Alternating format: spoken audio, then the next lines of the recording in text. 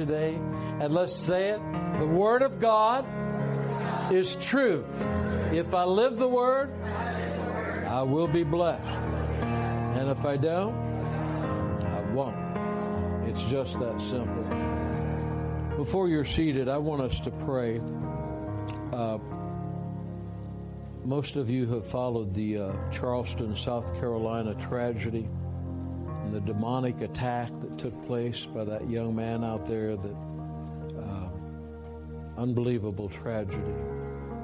And I was watching the Fox News commentary on it the other night, and they listed the names: the Reverend, the pastor of the church, Clementa Pinckney, Mira Johnson, Sharonda Coleman, Singleton, Reverend Daniel Simmons,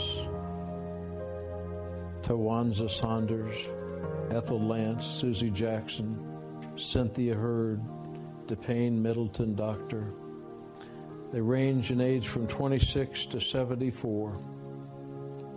Unbelievable what the devil, using that person, did.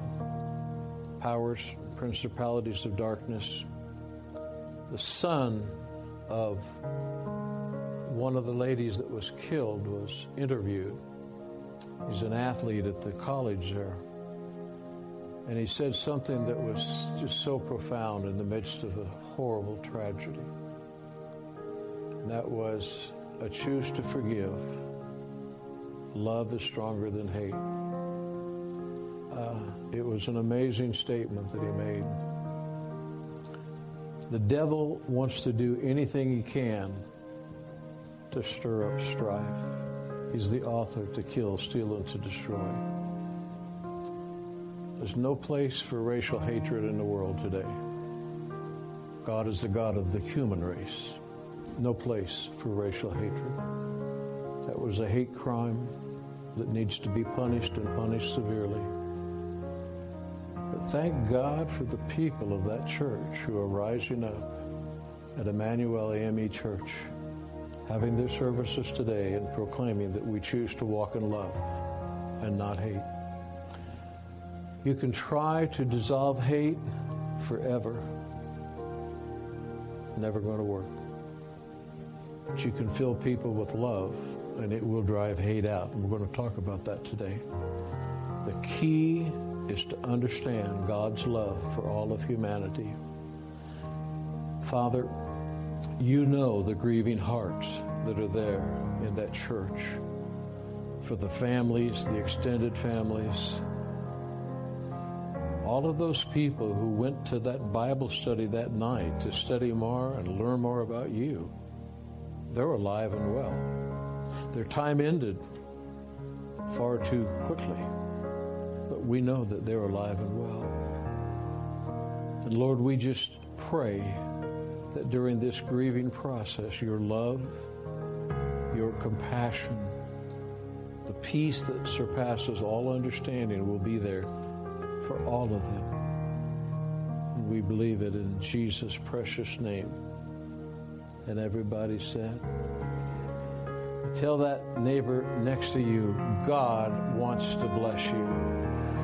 We're glad to see all of you here today. You are a blessing to us. And if you have your Bible, you can turn to 1 John chapter 4. We're going to be reading there. I thought as my wife was telling that story about that man and the 3 children at the Cracker Barrel that she bought lunch for, I said, honey, he may have been the guy in the outhouse in Oklahoma that you tried to rescue one time too. Now that's a personal inside story, so I know you want to know the rest of it, so I can't leave him blank. But Pam and I had just recently been married. We were married, weren't we? I think we were, yeah. Yeah, we were married. And so we're walking to this baseball game, and there's a little outhouse on this dirt road next to a fence. And she says, honey, I think there's somebody trapped in that outhouse. Actually, she said, I think there's a man trapped in that outhouse. And I thought, how does she know it's a man? But anyway, and she said, yeah, you need to go see it. And I said, I'm not going over there in that outhouse. And she says, it's hot. He could suffocate. And I said, well, I'm not going. And I said, if you want to go, you go. And sure enough, there she goes up this little outhouse. And she's knocking on this outhouse door are you okay? And I think, gee, what did I marry? And she's, and there's no answer. There's no answer. So I walked over there, and I'm kind of looking around, and here's this cow up against the fence, banging against the side of it. And every once in a while, you hear this, like, a little thump like that, and it's the cow. It said, are you all right in there? And I think, what if that guy would open that door and say, I'm all right, leave me alone. We laugh about that to this day. And I turned to her when she came back after she shared that with you, and I said, honey, that man might have been the guy in the outhouse out there in Oklahoma. When she was telling that story, some of you have heard it before, but when she was telling that story about me and that $100 tithe check, she didn't tell the rest of the story, that when I took the check over there reluctantly, but I knew it was the right thing to do, to the accounting department, and dropped it off, I went back to my office, and I sat down in my office, and I started to cry. And I said, God, I don't know what to do. That's all the money we had. I trust you, but I don't always trust that I hear from you, so I don't know what to do. And I just sat in my office and cried. And that was about 2 o'clock in the afternoon, 1 o'clock, somewhere around in there. At 6 o'clock that night, just about 10 minutes till 6, one of the VBI teachers came in that taught June Austin, taught how to study the Bible. She walked in, came into my office. She said, Bill, God spoke to me this morning and said, I'm supposed to take you $100, and you'll know exactly what it means. And I had the money for the groceries the same day that I planted the seed, and we've never not tithed since then. This is a misnomer, but I was a selective tither. There is no selective tither. So turn to your neighbor and say, you either tithe or you're not. I tithed when I felt like it. I tithed when I had money, and when I didn't, I didn't. And was never blessed consistently either. So I guarantee you, God wants to bless you. We're going to talk today about abiding in God's love, and how that if the world would embrace and have a clue about what God's love is all about, it could change and would change the entire world.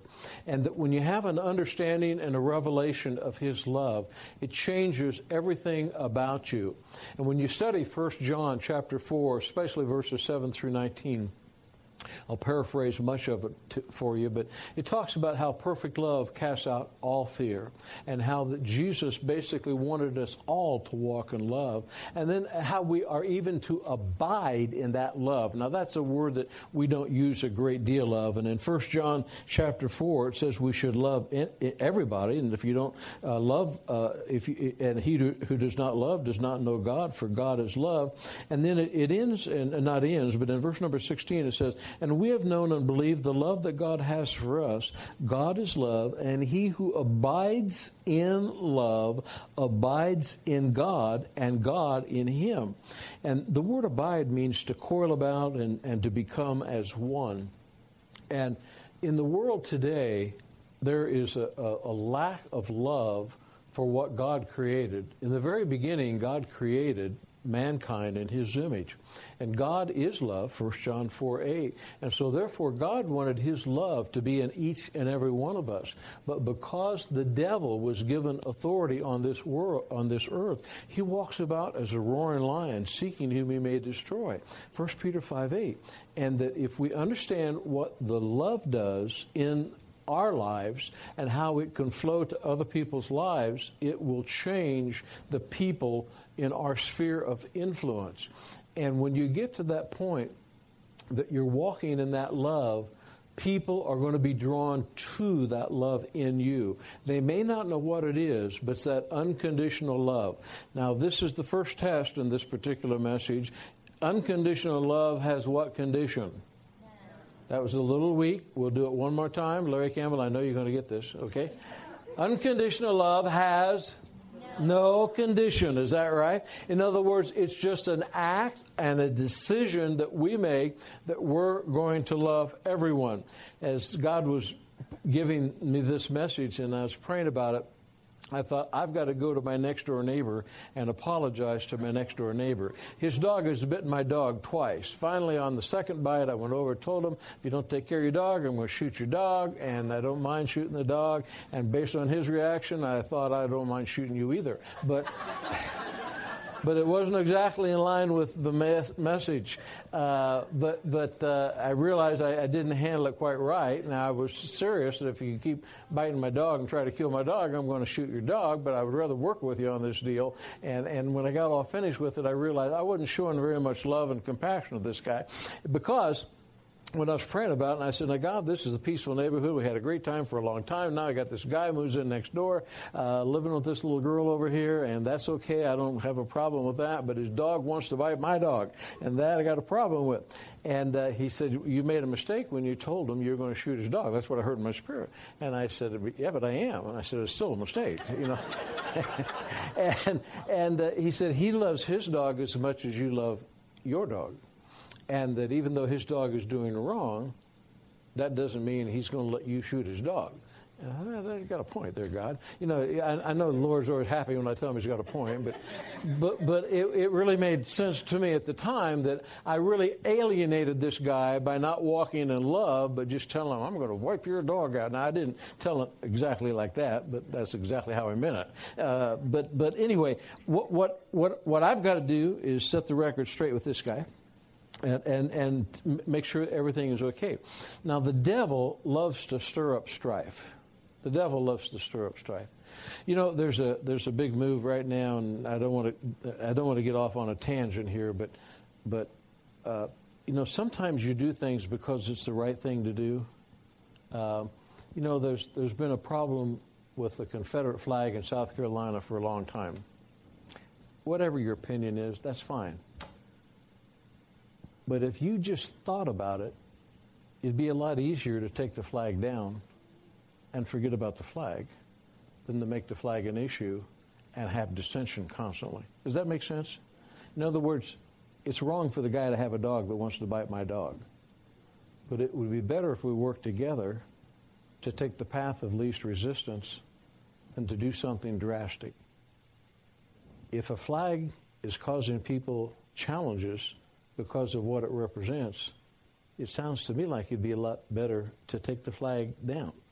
Anything that represents slavery is wrong. Does that make sense to you? Anything that represents slavery is wrong.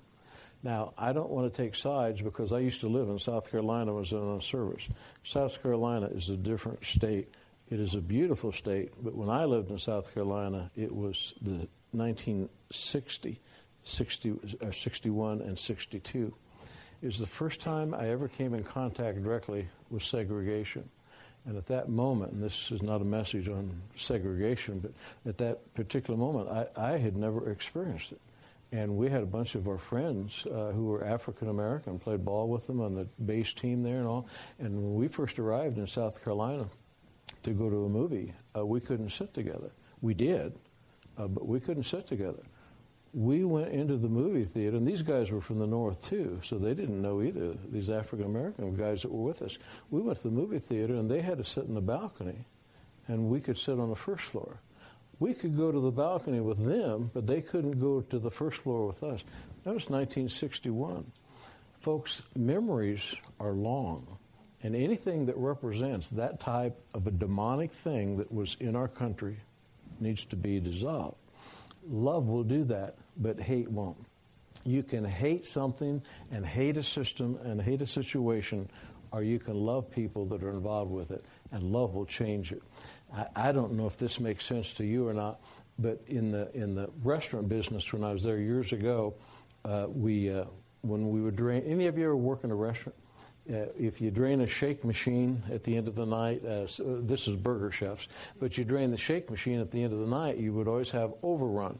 Overrun had a little bit of bacteria in it, which is not uncommon in any kind of a shake type thing, but it would always foam up as you drain the shake machine. And they would teach you in school the right way to do it was to take a ladle and take all the overrun and scrape it off. Well, if you weren't careful, the minute you touched it, the overrun would start to sink and it would go down, and then you have to wait for it to come back up, and it just took too long. The best way to do it was to pour in the fresh mix, and as they poured that in, the overrun would come up to the top, and then you just shake it all up and push it off the side. It would all be gone. You fill yourself up with love. Don't be concerned about finding out where the hate is. and you'll change the world. Turn to your neighbor and say, it's all about love. It's all about love. Now, what you have to do to be able to walk in that kind of love is to be able to experience it and have it. Now, in Ephesians chapter 5, this is a powerful scripture encouraging you and I as to how we are supposed to walk. It says, therefore, this is Ephesians 5:1. Therefore, be imitators of God as dear little children, and walk in love as Christ also has loved us and given himself for us, an offering and a sacrifice to God for a sweet-smelling aroma. So what are we to walk in? We are to walk in love. Can we walk in love? We have that love, each and every one of us. And I want to share a couple of stories with you. Years and years ago, and Lori's here, she was there for the story, our daughter. But years ago, when Pam and I had first got married, Pam had an uncle by the name of Gene who lived in Michigan City. We would occasionally go see Gene. And Gene, it didn't matter what room we were in. If I walked into the room, Gene got up and went to the other room. And Gene didn't even know me, but I knew he didn't like me. And I never understood that. And it went on for a long time. Now, I knew that Gene was an alcoholic. And he was still married at that time and still teaching at the school, a principal, not teaching, but a principal of a 5A school up in Michigan City. He's given his testimony here. How many of you have been here when Gene gave his testimony? He's going to be coming back. I've talked to him and do it again. It's a powerful testimony. But anyway, I knew Gene did not like me. How many of you realize some people don't seem to like you? And if you ever feel like just kind of giving them a piece of your mind, and no, you don't want to do that. And but anyway, I never felt that way about Gene, but I told Pam that one time, and so I don't think he doesn't like you. And I said, well, all I know is I can drive him out of a room real quick by walking in whatever room he's in, and he's out of there. But one day I was praying, and I felt like God said, someday you and Gene will become friends. And I thought, yeah, that'll be the day. I don't see any evidence of that. And one day we get a call, fast forward about 4 or 5 years later, we get a call out in Tulsa. Gene has called us. Now, by now, he has been divorced by his wife. He has been fired as the principal of a 5A school, and he's living in his car as a full-blown alcoholic. And he calls and asks if he could come out and stay with us for a while. He's going to go into an alcohol rehab center at the City of Faith that at that time Oral Roberts had, and that it wasn't just a higher power, it was the power of Jesus Christ in the various step program, and that final step was Jesus Christ. And he came out. And when he arrived at our house, Lori, I don't know if you saw his car, you probably did, but it looked like it needed to be impounded. It was just unbelievably bad. Well, he really got set free in this AA program. It was his 6th or 7th program he had been through. And right after that, we told him, you need to go to Bible school. And we put him in Victory Bible Institute. And he got a job digging a ditch for the church at minimum wage. And he murmured and complained constantly. I found out through Uncle Gene that you can be blessed by murmuring and complaining all the time. So turn to your neighbor and say, there's hope for you. Gene murmured and complained all the time. I'm making minimum wage. My daughter is graduating from high school, wants to go to college, wants to go to medical school, and I'm making minimum wage and I have no money. He murmured and bickered all the time. But he was growing in the Word. And fast forward a little bit further, he ended up, his daughter received a full scholarship to Indiana University, all expenses, boarding, food, everything paid for, almost overnight, because he went in that ditch. I believe that with all my heart. And not only that, but today she has her doctorate, and she is doing extremely well and flourishing back there in Michigan City. But the real key, I believe, was that Gene Albert experienced something that every single one of us need to experience. He found the love of God. He found out how much God loved him. He knew how bad he'd been. He knew the situation and circumstances in his life, but he did not understand God's love. Once you have a revelation of how much God loves you, then you can become everything that God wants you to become. Paul said the greatest gift is love. 1 Corinthians 13:13. And it is because with love you can overcome and conquer anything.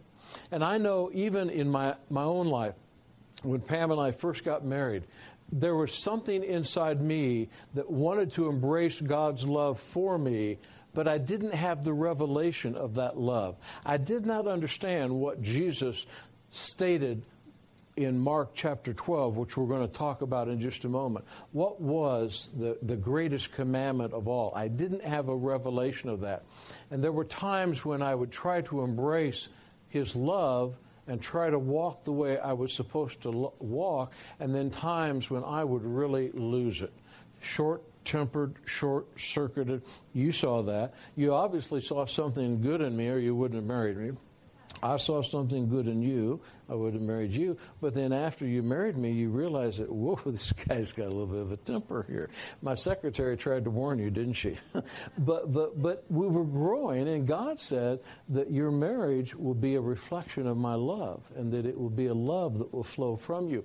And at that time, I really did not have a revelation of who I was, trying to be and have that love that God had.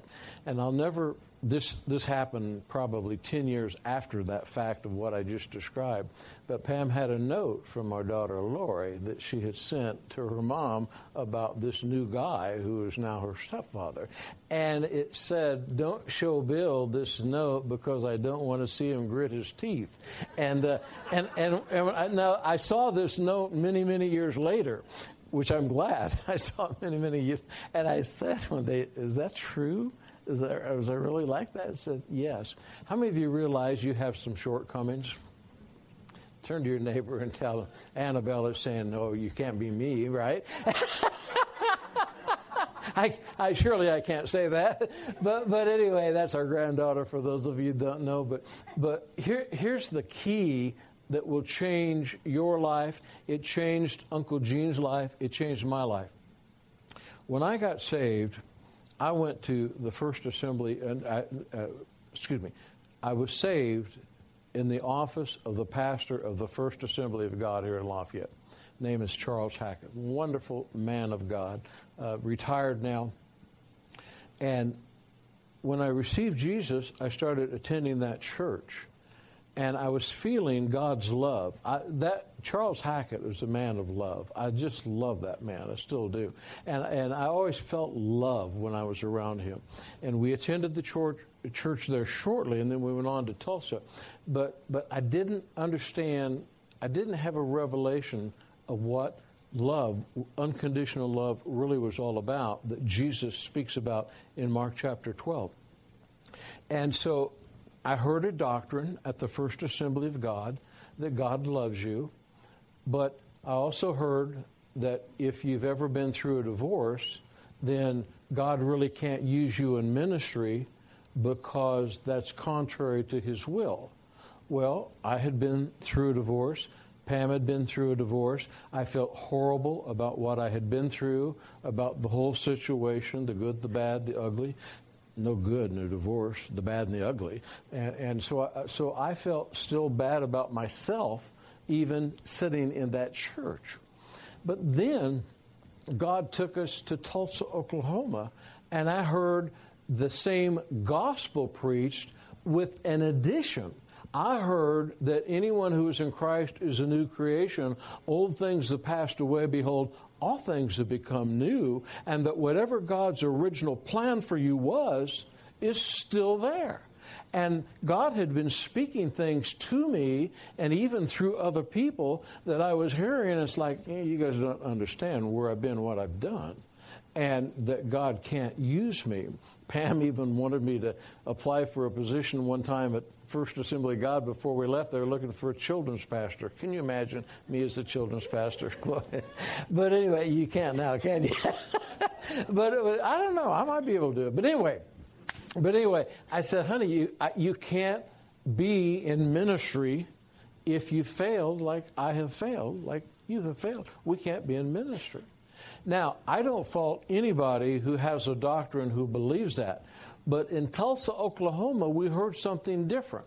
We heard, no, God doesn't hold anything against you once you become a new creation because of His love. And then it was like, well, no, wait a minute. Maybe we can accomplish whatever God wants us to accomplish. Well, God is no respecter of persons. And what He's done for one, He's done for all. And I want to share with you in John chapter 15, it's a powerful scripture of Jesus giving us a commandment. And in John chapter 15, if you study the whole chapter really, but especially leading up to verse number 17, or it's verse number 17, Jesus is saying that greater love has no one than you would lay down your life for your friend. And if you're my friends, verse number 14, you'll do whatever I command you to do. And in verse number 17, he says, these things I command you, that you love one another. Now, it's important that this, you understand that this is a commandment that Jesus is giving us, that we're going to love one another. Well, not everybody is lovely, and sometimes we don't even understand what this love means. So we're going to fast forward into the book of Mark chapter 12, when Jesus was asked, what is the greatest commandment of all? And He responded and said, the greatest commandment of all is to love God with all of your heart, with all of your mind, with all of your soul, and with all of your strength. And to love your neighbor as yourself. And that this is the greatest commandment of all. And when I got involved in that scripture, I realized the challenge that I had, the challenge that Uncle Gene had, and the challenge that most people have is that they accept God's love, and God is love, and that through the power of the Holy Spirit, we have the presence of God's love within us. But then, once we receive that and we believe that, and we have a revelation of that love, that God really does love me, then the second commandment that He gave is the commandment not of loving your neighbor. It sounds like that, but that's just the way it's worded. The second is to love yourself. Because out of the way you love yourself is what will flow to your neighbor. I used the example in the first service because I'm out of toothpaste. I don't know why it came to me. But if you squeeze toothpaste, what comes out of it? These are easy, by the way. If you squeeze toothpaste, Annabelle, you're going to get this. If you squeeze toothpaste, what comes out of it? If you squeeze something, whatever is in that is what comes out of that. And my toothpaste is totally empty. I shared with the first service. I don't know why it was funny. I didn't think it was funny. But Pam has toothpaste that I can always borrow, but it's horrible. What is that stuff? Aquafresh? Oh, how many Aquafresh people in here? 1, 2, 3. How many Colgate? Oh, my goodness. I'm sorry, honey.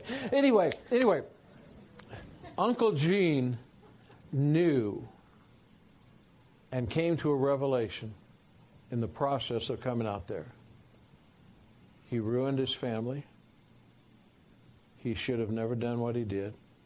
He became an alcoholic, and all of those things were facts. But God had forgiven him, forgotten it totally, and that God wanted Gene to see himself the way he saw him. He didn't see himself with all the baggage. He saw himself totally cleansed of all of the unrighteousness. And Gene began to change. Every single part of his life began to change. When we went to Tulsa, my life began to change. And I came face to face with the fact I can remember all the things that I did and all the problems I caused, or I can see myself the way God sees me. If I love myself the way God loves me, God can use me, and that can flow out to people everywhere that I go. But if I'm locked up with the challenges that I had in my life and my past, I can't be used by God to flow that love to other people. And that is exactly the same thing that's true for you. If you don't have that good, healthy love for yourself like God has for you, then you will think about the things that aren't right in your life. And I've shared this many times from this pulpit. Most people who strike out with anger or hatred have issues that they've never resolved in their own life. And until you resolve those issues and understand God loves you unconditionally, there are no conditions. You should love yourself unconditionally with no conditions. See, there are no conditions to love. So when you love yourself that way, you can love other people who are imperfect. Every person on the face of this earth is a work in motion. And when this one boy, one young man said that on Fox News, and I watched him, and he said, the son of the one lady that was killed, a beautiful young lady, and his mother, and said, love is stronger than hate. I choose to forgive. What a powerful, powerful statement. Not looking at the situation at hand based on right or wrong, because the situation is wrong. But looking at the situation, I'm going to walk in love no matter what. When you reach that point in your life, it'll set you free to be everything that God has called you to be. Many of us, as a matter of fact, I would say when we were at Bible school, most people that came, it wasn't just a revelation of righteousness they needed to have. They definitely had to have that. But then they had to go on past righteousness to see themselves the way God sees them, full of His love, so that when you look in that mirror, you love what you see, not detest the past and what you've done. Does that make sense to all of you? See, nobody spends more time with you than you. And this is not a message to be conceited. It's not a message to be self-centered. It's a message to realize my Lord and Savior, Jesus Christ, suffered horribly for me so that He would defeat the works of the devil. He would cleanse me of all of my sin. His love would come in and set me free and live within me, and I would allow that love to flow everywhere that I go. Loving that guy at the Cracker Barrel, paying for his lunch. Loving the lady, it doesn't have to be a lady, but it seems like in my case it's normally a lady. The lady at the McDonald's who wants to pull in front of you to get her order before you at the drive-through window. You know, all those kind of things. You just reach the point when you love people. Now, I know this is true in my life. We'll see if it's true in yours. If I really have that God love for myself, that healthy self-image love, and I feel good about myself, and I love myself, I can love people so easily. But if I'm hurting in an area of my life, if I'm wounded, if I haven't settled an issue, if I'm drifting somewhere in my thought life where I shouldn't be drifting, I can be very quick and very short with other people. Can I see the hands of all the people who know somebody like that? Thank you. You came to the right service. Your hand is raised. Thank you. And now, but see, we don't have to be that way. And we never are happy once we do that. You know, the proverbial, I just gave somebody a piece of my mind. That's the problem. You gave away too many pieces. That type of thing. You know what I'm talking about. We get to the point when we always feel bad when we snap or we do something out of anger or hatred or rage or all of those types of things. But we always feel good. How did you feel when you bought that guy's lunch? I'm sure you felt awesome. You know, how did you feel when you knocked on that house? I'm sure you felt awesome. At least you tried. But we've got my wife. I have never, and some of you come close, but I've never met anyone who loves people the way my wife does. She was the first person that I really met that was Christ-like, and I wanted what she had. I didn't know what it was, but I wanted it. One more than that too, but that's all right. Let's stand to our feet. She is a beautiful lady and an example of Christ. and I love her dearly. Now, I want to leave you one more scripture. It's in Romans chapter 8. In Romans chapter 8, it says, all things work together for good to those who love God and are called according to his purpose. I spent a lot of time in the beginning part of our marriage and the beginning part of my life walking with the Lord, where if the truth were known, I hated myself, but I love God. Does that make sense? I love God. I knew, I couldn't understand it, but I knew if I died, I was going to heaven. But I hated myself.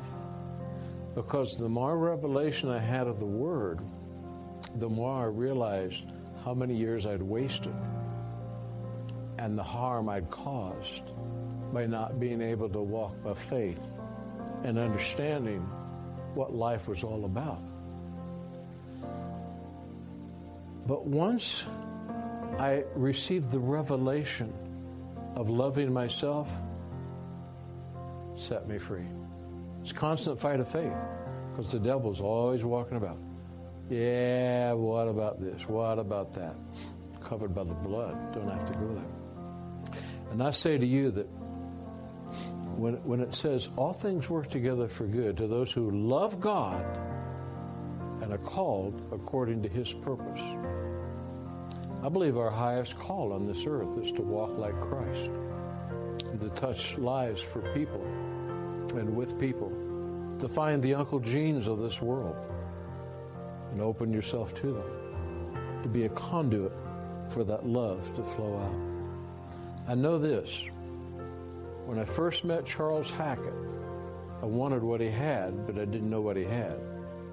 When I first met Joe Livesey, I wanted what he had, but I didn't know what he had.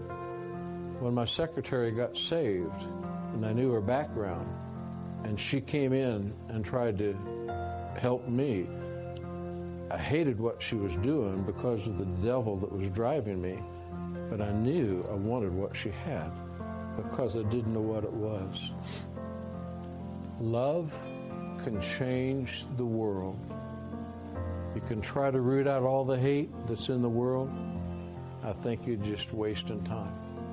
But I think if you want to infuse the world with the love of God, you can change the world. Would you bow your heads with me just for a moment?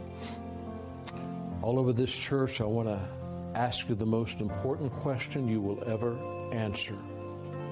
Do you know if you were to die today, you would be in heaven?